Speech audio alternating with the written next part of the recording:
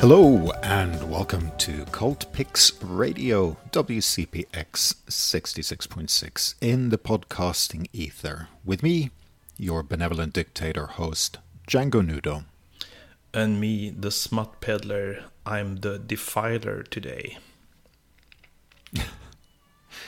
Well, listen, Defiler, before we get started with anything, I think we'll start with a very public verbal spanking of you for your epic microphone fuck-up last week.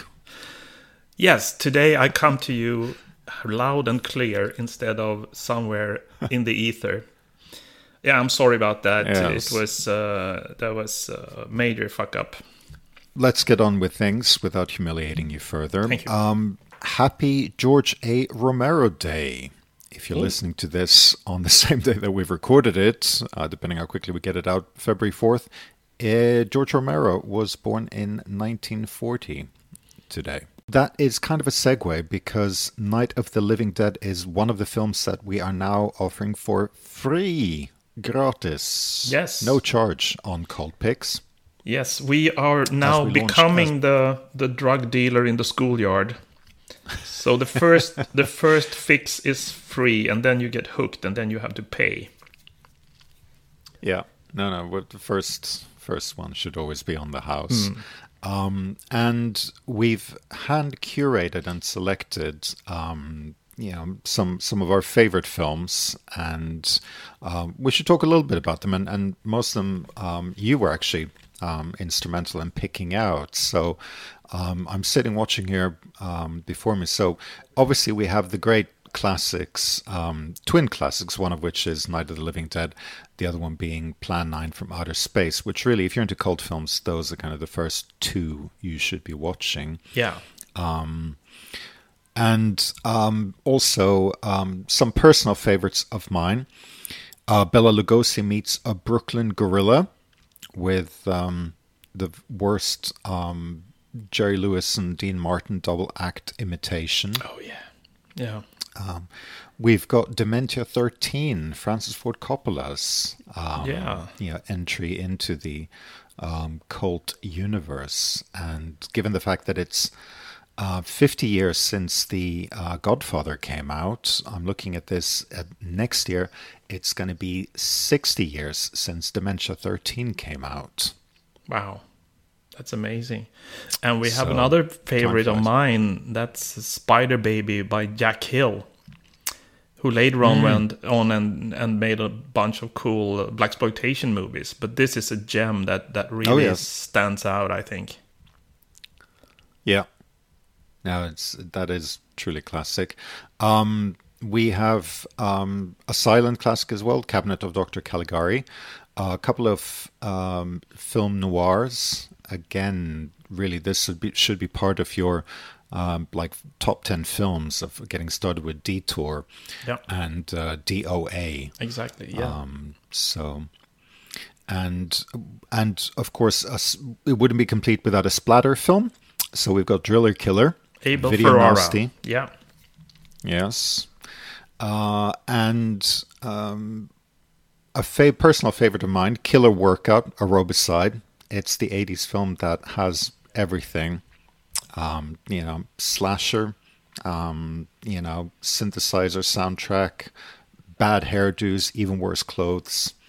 It's a must-see. That's amazing. And we threw in a bunch of Swedish films from our own library, like The Wild Hunt for the Hearse and Do You Believe in Swedish Sin, and other really fun little films from Sweden. Yeah. And we said that we wouldn't have anything too naked or too violent, although we do have a nudie there, which is Kärlek till tusen. Yeah. And I actually ended up including two of the most horrifically violent films we have, which are the driving safety films. We had that theme week a few months back. So Signal 30, Wheels of Tragedy are there. So if you really want gore, you can't do any worse than that. No, that's and a last, great choice. I should mention Invasion of the Bee Girls, you picked that. It's also a beautiful, beautiful print that's there. Do in Time, which is very popular in our Kitten season, one of those bad 80s Police Academy knockoffs. And some more favorites of mine, which is the Cronenberg short, Program X Secret Weapon, and The Mystery of the Leaping Fish. Douglas Fairbanks as, coke-addled Sherlock Holmes kind of detective. Yeah. And not mentioning all of them, but last but not least, North Korea's very own Godzilla film. Again, subject of one of our most popular podcasts, but it's Pulgasari. Yes. It has to be seen to be, believed. Really. It definitely does. So, so head over to Cult Picks and scroll down for the special section of free films, which is now ready to be viewed by everybody. You just need to register. No need to pay anything. And then when you love what we're doing, you can pay an annual membership and become a cult member. Yeah. I mean, maybe we shouldn't reveal this, but it's interesting that the majority of our members actually have signed up for a full year rather than do the monthly Netflix-y thing. Yeah, because it's a great discount. Shows true. It is. You definitely get more value for your money doing it that way. Sure. And in terms of what you get out of it, I should mention we have also now relaunched, it was up briefly, the top 10 most viewed films. Which we're going to be updating regularly, if I remember it, every week. And it's an interesting insight into what it is that people like and watch. And no surprise, it's obviously the most recent edition. So there's quite a few from this week's theme, which we'll get on to. But vampires from last week, and obviously still Kitten films, but also some classics. We have Skandalskolan, The Second Coming of Eva, and The Keyhole. Great. So Nyckelhålet is a perennial evergreen classic, clearly. With Marie Ekorre, the famous Swedish centerfold. Yes, who I got into trouble with Instagram because I put up the poster from the film there, not realizing that there's a very, very tiny nipple visible. And that's the most dangerous thing you can post on the internet. Female nipples, yes. Male nipples, okay, female nipples. It's a no-no, for sure. And we have a big and funny news today. Can we say what we just published? It has nothing to do with the theme week, but it's something we have been negotiating for a long time, and we are finally there. And it's the debut film from Mr. Bo Arne Wibenius, who made the notoriously violent film Thriller, A Cruel Picture. And I would say this is the reason he was kind of forced to make Thriller, because this is his children's film from 1969. And unfortunately, it was a big box office failure, and he thought he could make that up by making Thriller, but of course that also went down the drain. But this one is called, in Swedish, Hur Marie träffade Fredrik, Åsnan Rebus, Kängurun Ploj och, or in English, How Marie Met Frederick, the Donkey Rebus, the Kangaroo Ploj, and ... It's been restored by the Swedish Film Institute. We had a theatrical screening last year at Bio Aspen in Stockholm. It's a beautiful print, and it's a beautiful film. It's a completely misunderstood little gem that no one has been able to watch since it was made, basically. So we are very happy and very proud to present that today on Cult Picks. And we should be grateful that it was a commercial failure, because if it had been a success, who knows, he might have gone off and been sucked into doing Astrid Lindgren adaptations, or maybe, lured to Hollywood by Disney. Yeah. Back when they did, kiddie films. And we wouldn't have had Thriller, or let alone Breaking Point. Very, very true. But we are happy to see it, and also, having watched it myself, there are so many hints of stylistic moves that Wibenius has in this film that you will see again in Thriller and in also in Breaking Point. So he has a kind of an auteur style.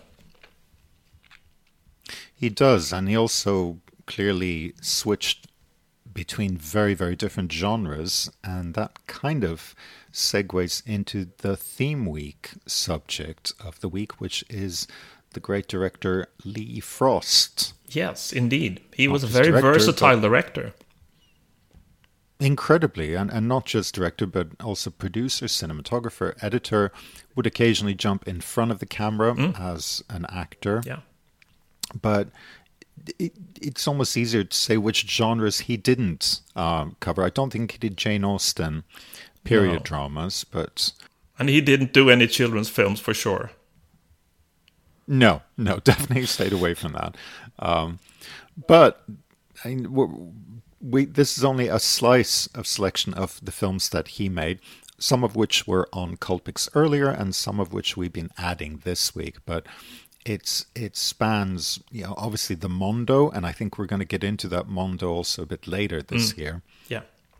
But, comedies, horrors, westerns, nudies, crimes, but there was always a bit of an auteur theme there too with his films, and it increasingly, as we'll progress chronologically, we'll see the films getting a bit, shall we say, rougher. Yes, I mean, I think that the genre roughy is really fitting on this director.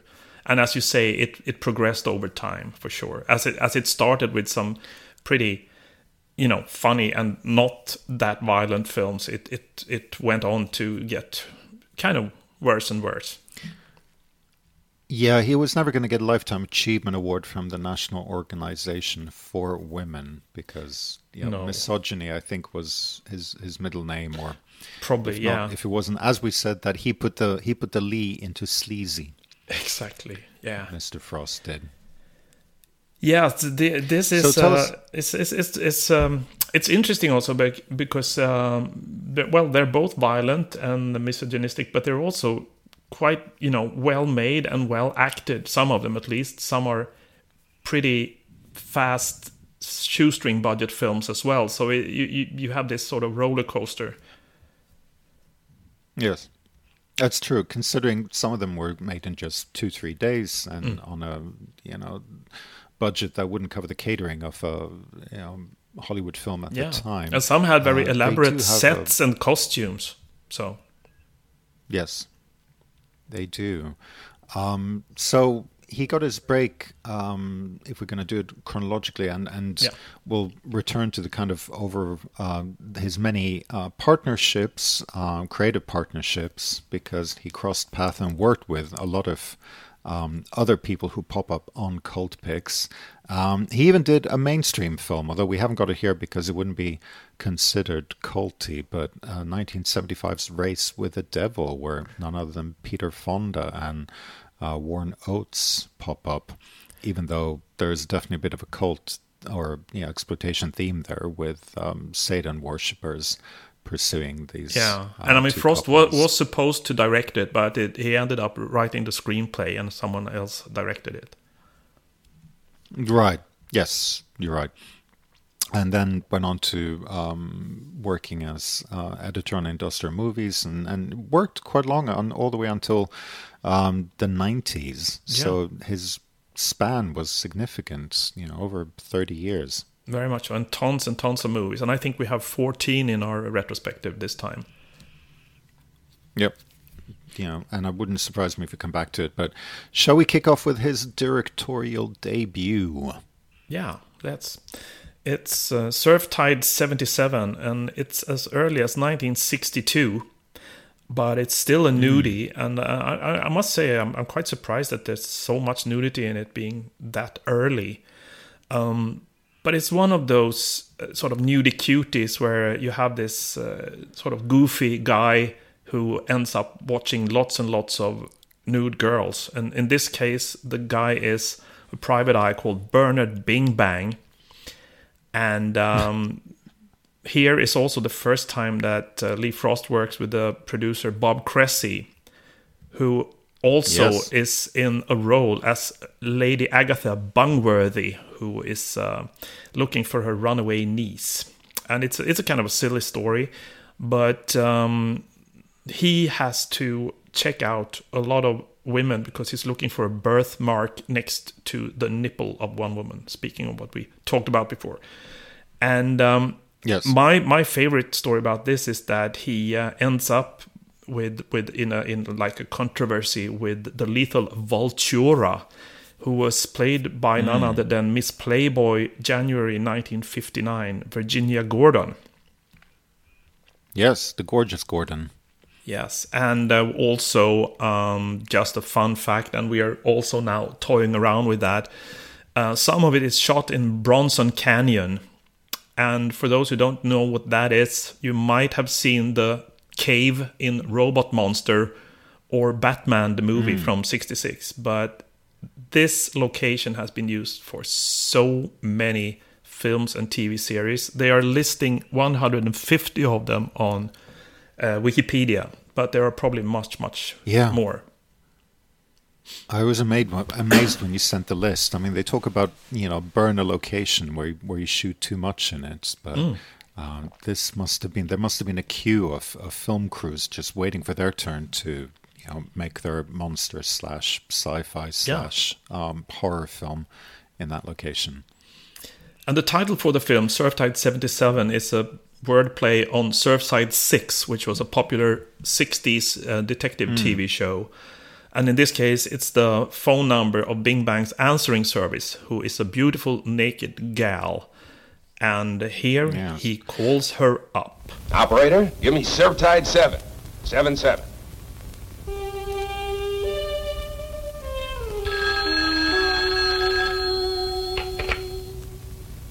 Hello, baby.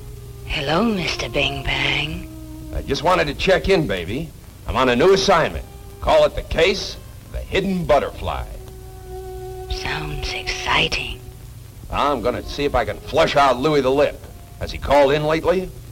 The latest is that he's on the lam. Use the contact on 8th Street. Pencils McGee. Okay, baby. I'm on my way. Check in later.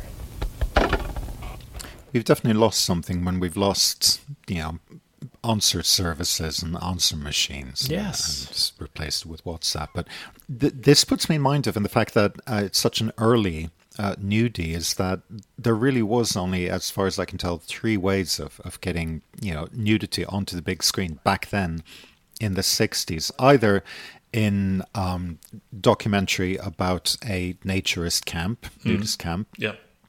And there were plenty of those. In fact, David Friedman, I think, kicked off that. Either this kind of comedy, nudie cutie, or European art house imports. Yeah. And it's very interesting also reading about David Friedman, that he was a great believer in selling the sizzle, not the sausage. So you don't actually show that much, all the way. But it's true. There was no full frontal nudity back then. No, but it did lead to the joining up of Lee with Bob Cressy to form Olympic International, which then went on to produce and distribute many more of the films that we're going to be talking about and looking at, including The Animal Scavengers and Love Camp 7. But next we move on to The House on Bear Mountain from 1962, and it's one that has a particular place in our hearts. And we are quite obsessed with it, probably because it sits in the middle of that Venn diagram of nudies and monster films. Yeah, which what's not frankly to like? There aren't enough of. Yeah,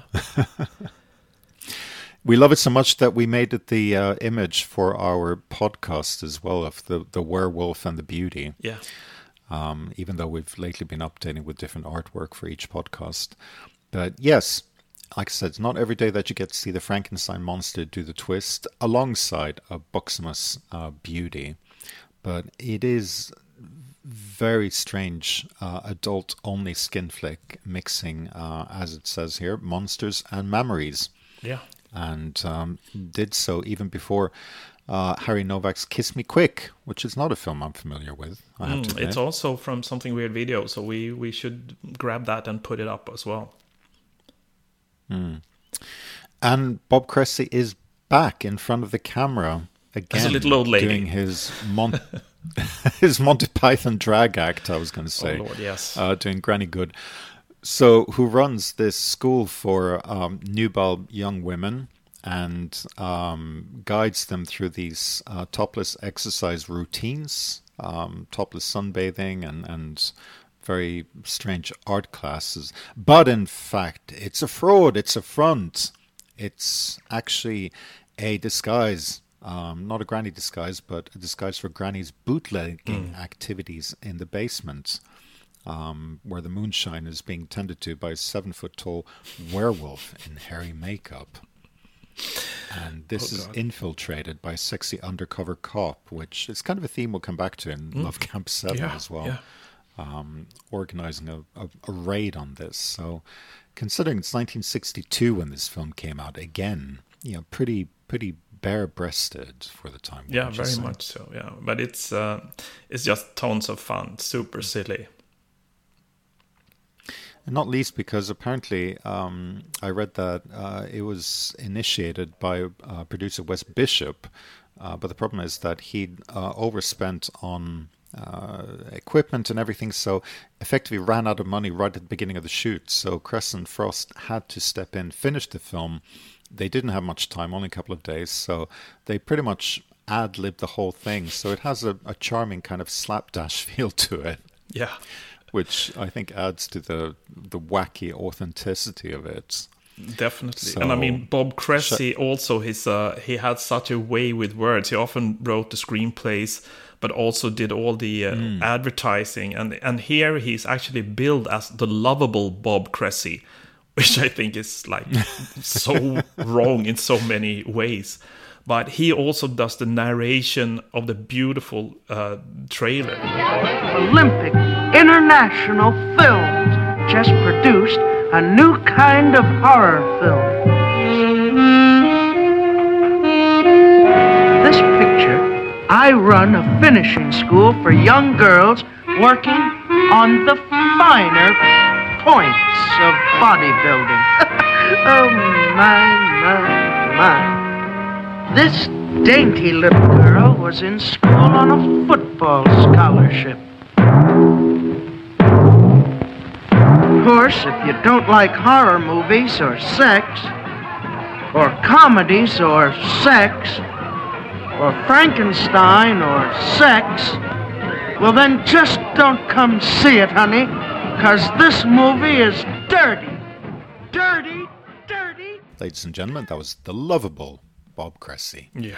And now we come to Hollywood's World of Flesh, a daring expose of the Sin City, Sodom and Gomorrah of the West, in the style of an Italian Mondo film. Yeah, and it was very early because Mondo Cane, which is the original Mondo movie, was made in 1962, and this is from 63. Yes. So they were quick to jump on trends and spot what it was that audiences were hungry for that was new and different. But they didn't spare the hyperbole when it came to, lying about what went into the making of this film. So apparently it was two complete motion picture units. Took 13 months to compile this, under the seedy skin of Hollywood, adult bookstores, grindhouses, lesbian strip bars. Yeah. Which probably means it took them about half a week to shoot it. Exactly. Good evening, ladies and gentlemen. It is my pleasure to welcome you to a most unusual experience in motion picture entertainment. My name, for reasons that I am sure will become obvious to you, will have to remain anonymous. For some 22 years, I have been directing and producing motion pictures in Hollywood. Working on location with various film studios in this town has given me the opportunity to travel to all the major countries of the globe. But I can assure you, there is no town in this world that equals Hollywood, California. There have been many visitors to Hollywood, you may well have been among them. And there have been many motion pictures made surrounding this town, showing its glamour and its beauty. However, the story we are about to show you is not about the Hollywood you have seen or heard of before. It took 2 complete motion picture units 13 months to compile the footage that you are about to see. Our story is about the backside of this town. Now, Smut Peddler, seeing as you are the Defiler this week, Yes. Why don't you tell us about the Defilers, plural, I will. 1965? Well, I think that here Lee Frost, found his niche. This was like one of the first examples, and the tagline goes: "Savored, snared, snatched, strapped. Everything they touch is stained." And this is about 2 young, sadistic, immoral men who love to drink and smoke pot and just do a lot of bad stuff. And as if that wasn't enough, they kidnap a beautiful young Midwestern girl played by Mai Jansson, supposedly born in Sweden. But I haven't found any more information about her, so this seems to be her only role. If someone out there knows anything more, do get in touch with us. And she is, tied up in a basement and abused by these 2 for a very long time. And it's rough. And it's only 1965. Quite extraordinary. It is. Well, and again, they had to be clever because it was still the early mid-60s. So there's only so much brutality they could show. We're not yet in driller killer kind of territory. So it is clever in terms of what it shows and what it implies, rather than actually doing the full gory splatter stuff. And as the liner but notes, it's very bleak. Yeah, indeed. And as a liner note says, if you wanted to show something nude, by necessity, intensity was substituted for explicitness. So you can add on from the documentaries, the comedies. You can add on the roughies as another way of being able to show more skin.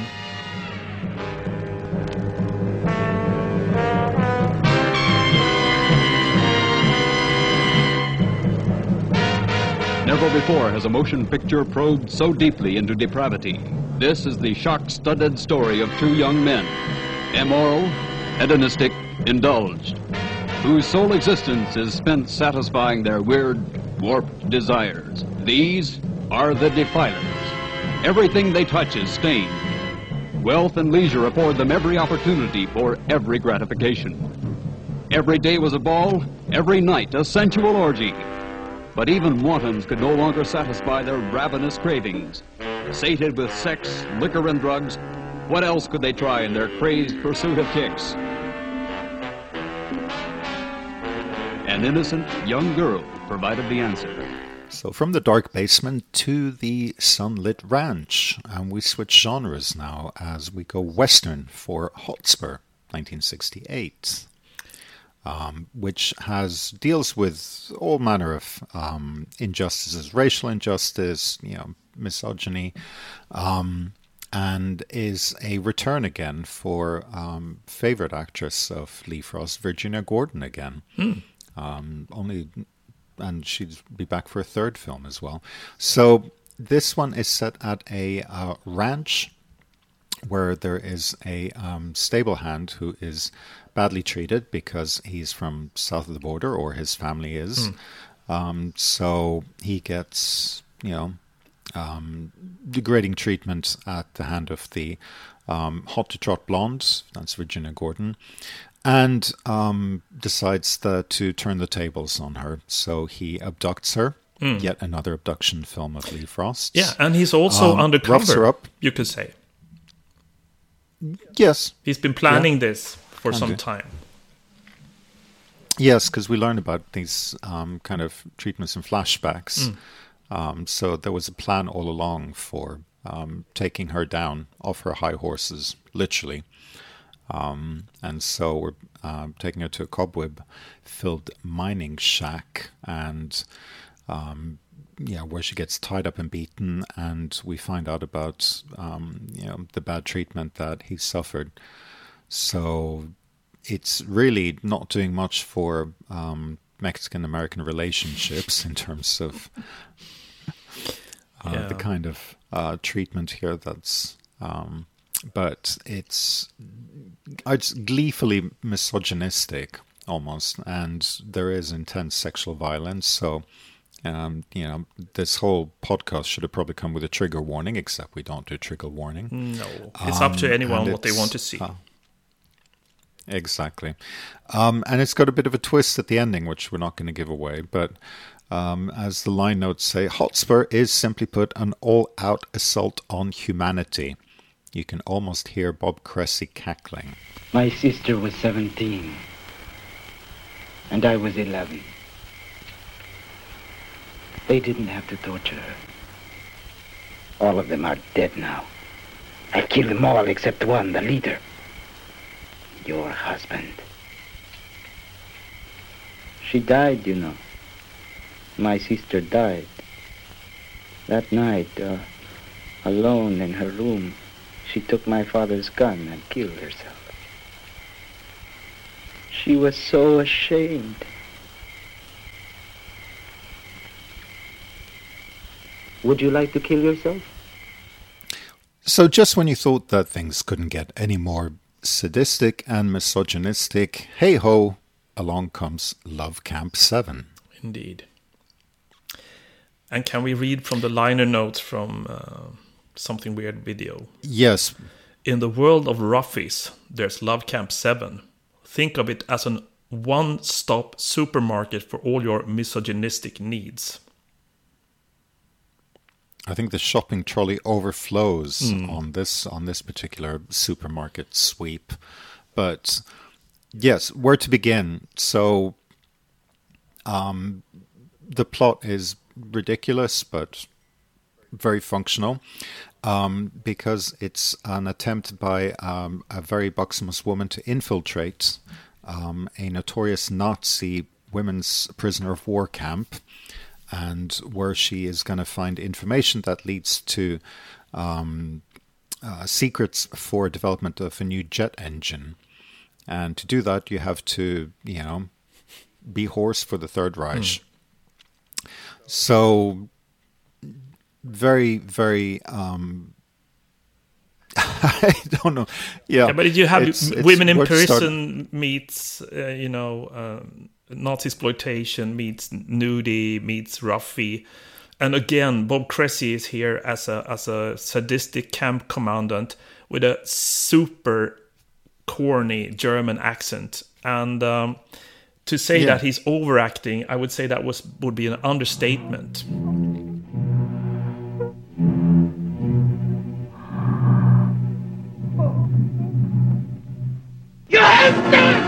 You Hälfte, you Verdammten! Du Schweine! I told you to die! Now everyone, all of you suffer for one person! I told him in a high command, you people are good for nothing but extermination! Now get your robes off and form a circle! Get your buckets in your hands, you pig! Schnell!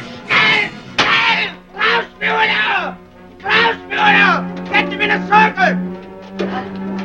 Get your buckets up! Heil Hitler, everyone up in the air! I don't know if that's an 11. To me, that's almost goes all the way up to 12. It's true.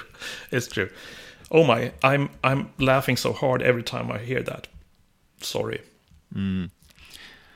So, would it be fair to say that after Love Camp 7 and Nazi exploitation, you'd think that The Animal, 1968, would be, something less of a misogynistic treat. But although the setting and everything is much more normal, shall we say, middle-class America, it's almost more disturbing. Yeah.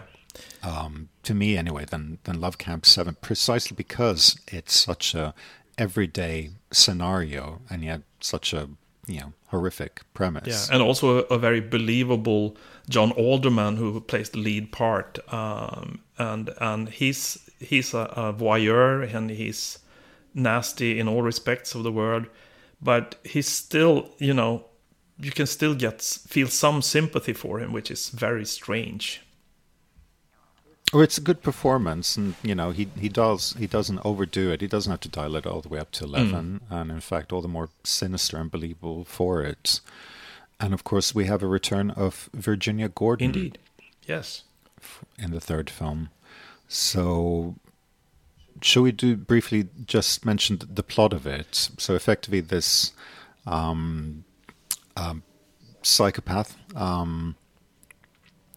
who is all the classics, hates his mother, suffers from migraines, and gets a real kick out of, invading the privacy of women. So he begins by making obscene phone calls, and then starts peeping on them by a telescope, and then develops a very unhealthy obsession with one particular woman, a single mother, played by Virginia Gordon. And he orders her to perform all sorts of depraved things for him, or he will kill her 10-year-old son. Oh my God. Yeah. Jeez. And just to make it actually show that Lee had interesting talent, he then, there's a sequence towards the end, we're not giving away any spoilers here, where there's LSD involved, and suddenly it switches from black and white to color. But it really is the last bit which is also the most depraved, I would say. Yeah. And it also has one of the greatest taglines, or most horrific taglines of all time, or of any of these films at least. Yes, indeed. Will you do us the honor? I will. He made her an animal.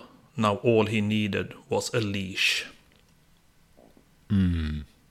Put that on your film poster. That's very, and see very humanistic. Forming. And also, we have to take some credit here, actually, because this was a long-lost film for over 4 decades. It was considered lost, and this is sort of part of what we are doing now with both Cult Picks and Club Super 8, is that we are finding films as the exploitation producers. They only thought they would have a short life in the theaters, and then they basically didn't care about their films. So many of them were lost. And this one, along with a couple of others, we managed to find at an old Danish film distributor's warehouse some 20 years ago, when Mike and Lisa from Something Weird Video, along with Dave Friedman, came to Scandinavia for a tour of touring film festival. And lo and behold, the animal was found in these vaults. So Friedman himself could see it getting excavated. That is brilliant. That's pure, celluloid Indiana Jones stuff. Yeah, indeed. And it's appropriate that we should be showing these films and other, Lee Frost films today, because as well as being George Romero's birthday, did you know that it is the International Day of Human Fraternity? Oh, how very fitting with the Lee Frost theme, I must say.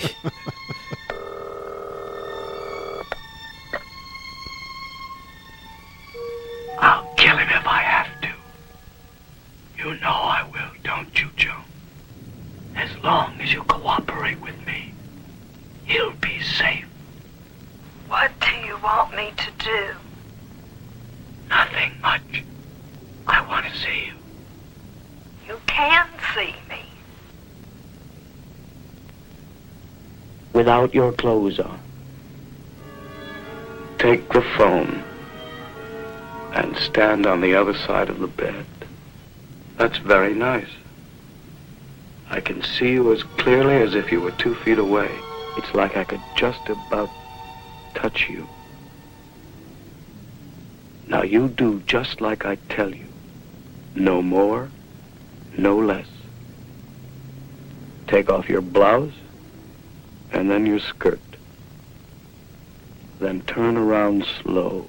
Picking up the pace, as we've got 3 films left to get through. The Pickup from 1968. Again, considered a long-lost roughie, which was also found in Copenhagen. Yeah.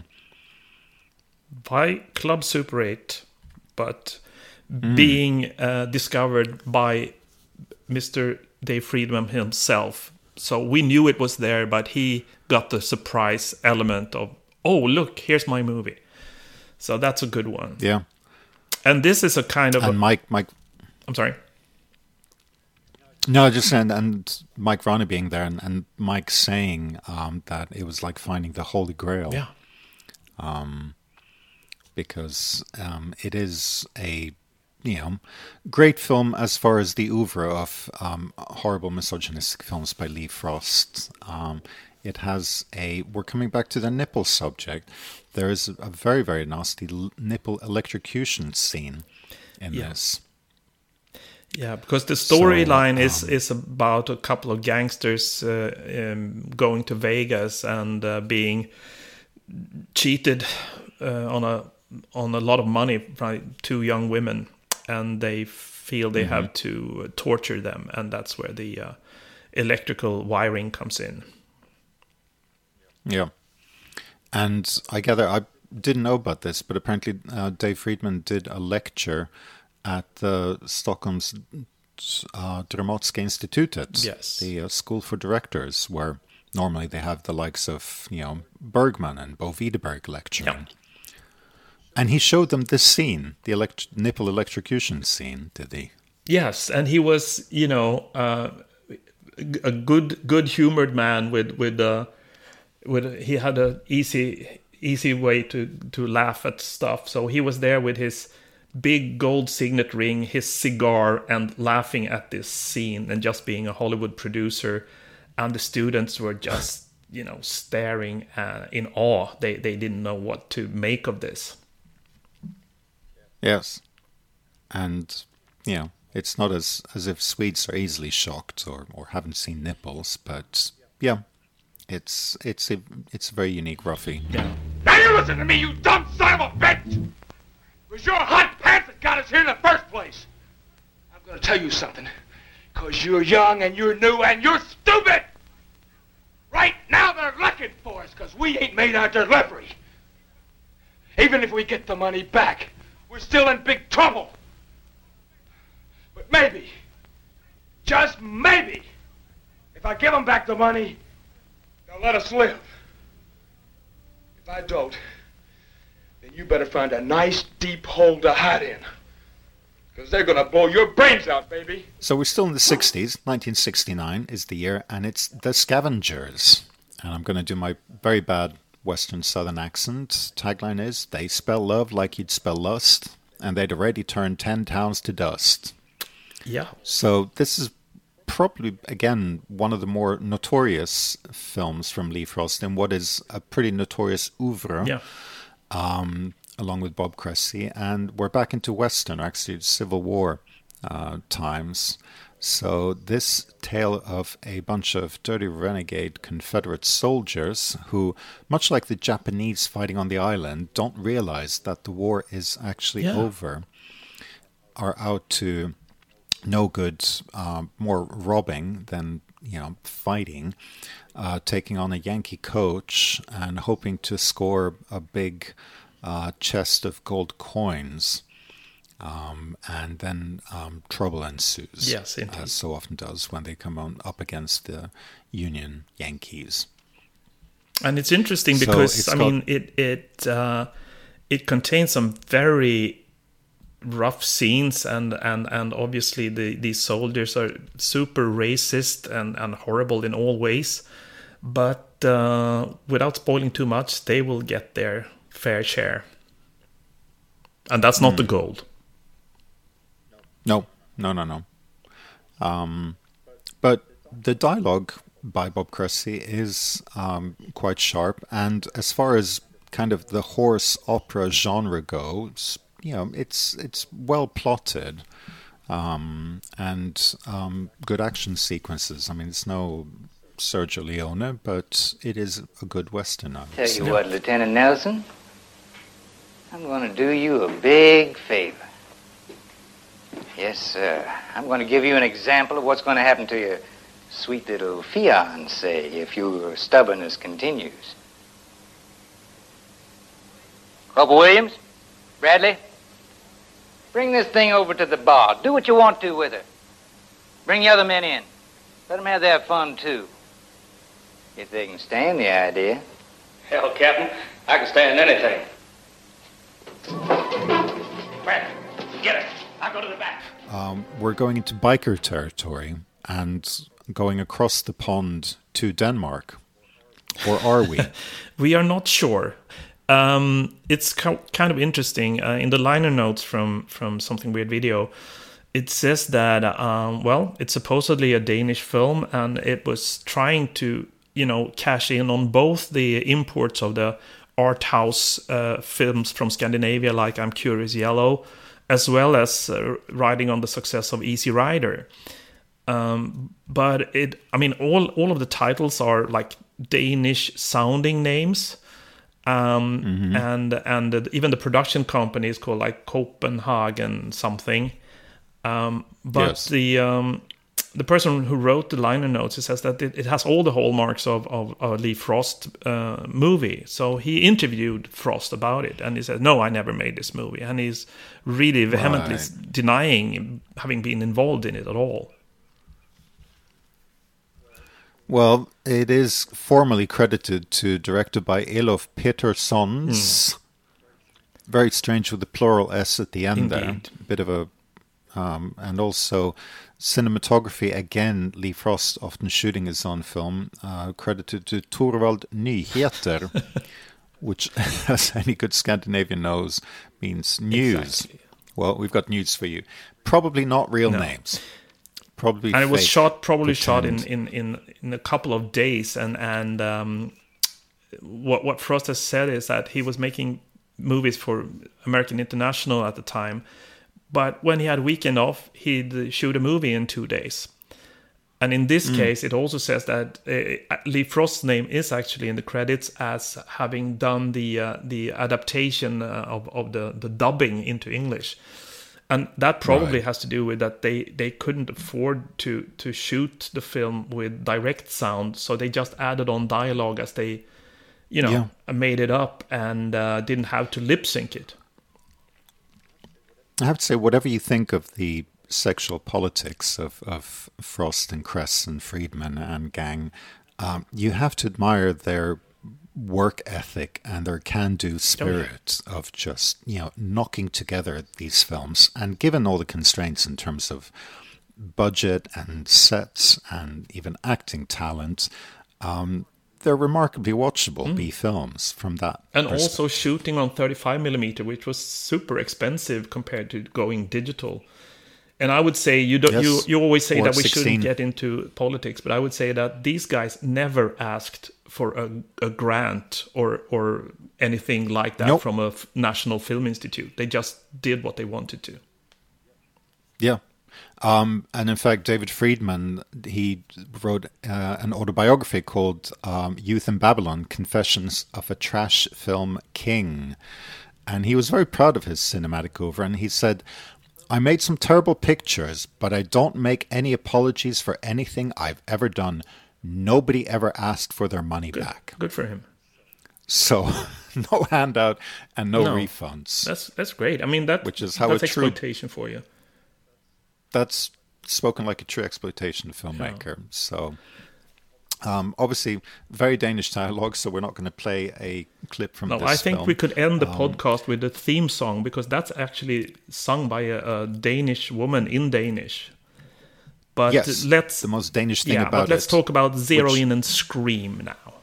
This is an interesting one, not so much for the misogyny, but in terms of how it both dovetails with so much of the kind of serial killer madness of the 70s, the whole Son of Sam, Zodiac Killer. Again, a theme week we should have on Cult Picks if we haven't had it already. But Hillside Strangler, and here we've got the, Hillside Sniper, effectively. Yeah. And I think it has if we want to really go all the way, it has you can really compare the storyline with what's being discussed now in society about incels. I was just going to bring that up. So great minds think alike. So long before the term was coined incels, which, for those of you that don't know, involuntary celibates, angry young white males who don't get it on with the better half of humans, and therefore, without girlfriends, without women in their lives, develop this violent hatred for the female species. When in fact they could just have brushed their teeth and held the door open for a woman. It's not hard, guys. But so the tagline is, when a man climbs on top of a woman, she becomes ugly. And so this sniper just prowls the Hollywood Hills looking for couples and, pointing his sight, the scope of his rifle on them. Very creepy premise. Just killing the men. But just killing the men, yes. Unlike, was it Son of Sam who killed both couples when they were in the... Yeah.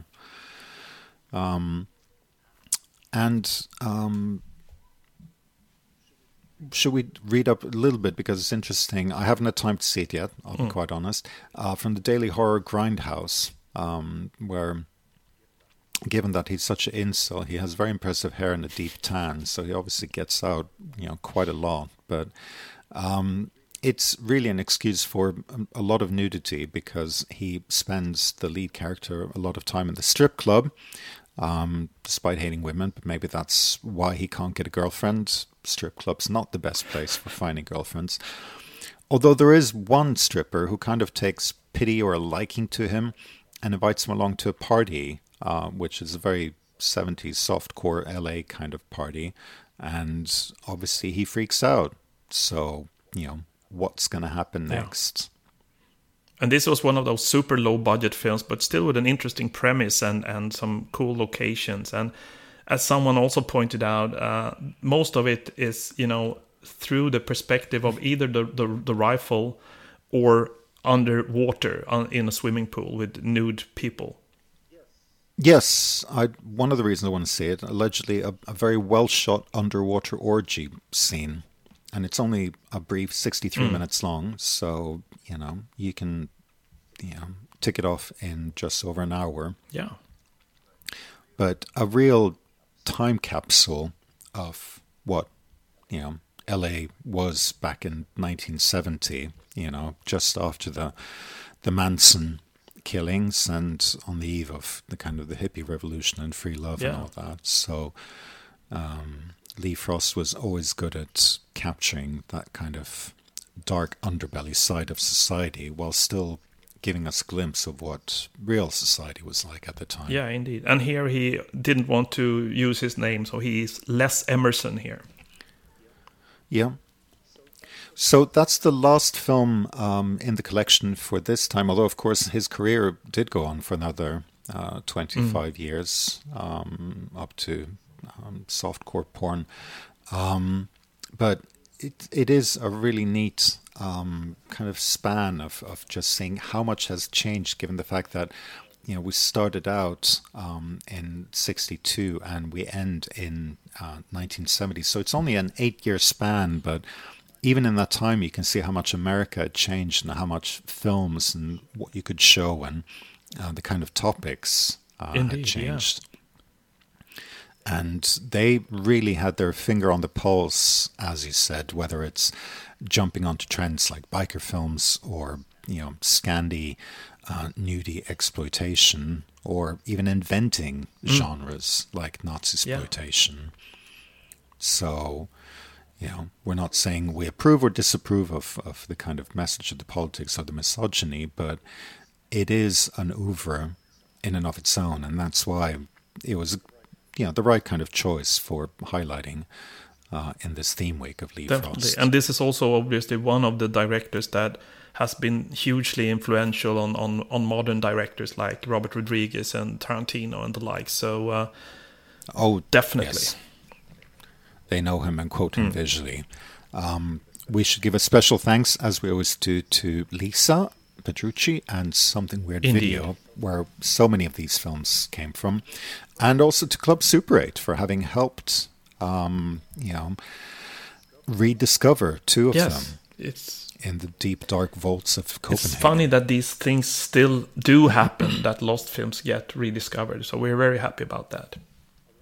Are there any Lee Frost films that are still missing in action? Not that I know. We'll have to check that out. Could be.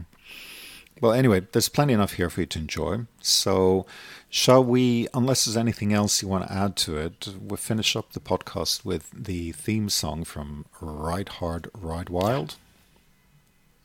Let's do that. You've been listening to Cultpix Radio, WCPX 66.6, with me, your host, Django Nudo. And the Smut Peddler. Until next time. Bye. Vi to, der mødes og til, måske for tit. Vi kan få en time til at gå, det får vi tit. Det kan også hænde, der går to, det gør der tit. Og så det tit, jeg tænker, og det gør jeg tit. At hvem ved, om det gør kærlighed. En guddommelig skurkestreg, møntet på mig. Denne amor inviterer os pludselig til sådan et fikst lille puslespil mellem herrer og damer. Du siger, jeg elsker dig, det kommer pludselig, svarer jeg, og så spillet gående. Du vinder et kys, så hvem ved, om det ikke er kærlighed. Jeg er lige ved at tro det nu, elskede du.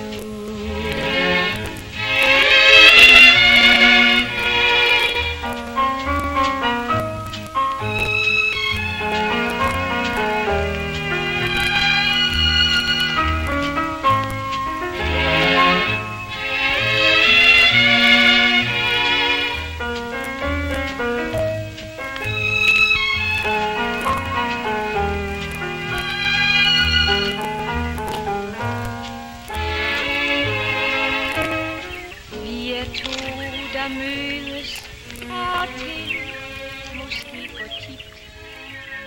Vi kan få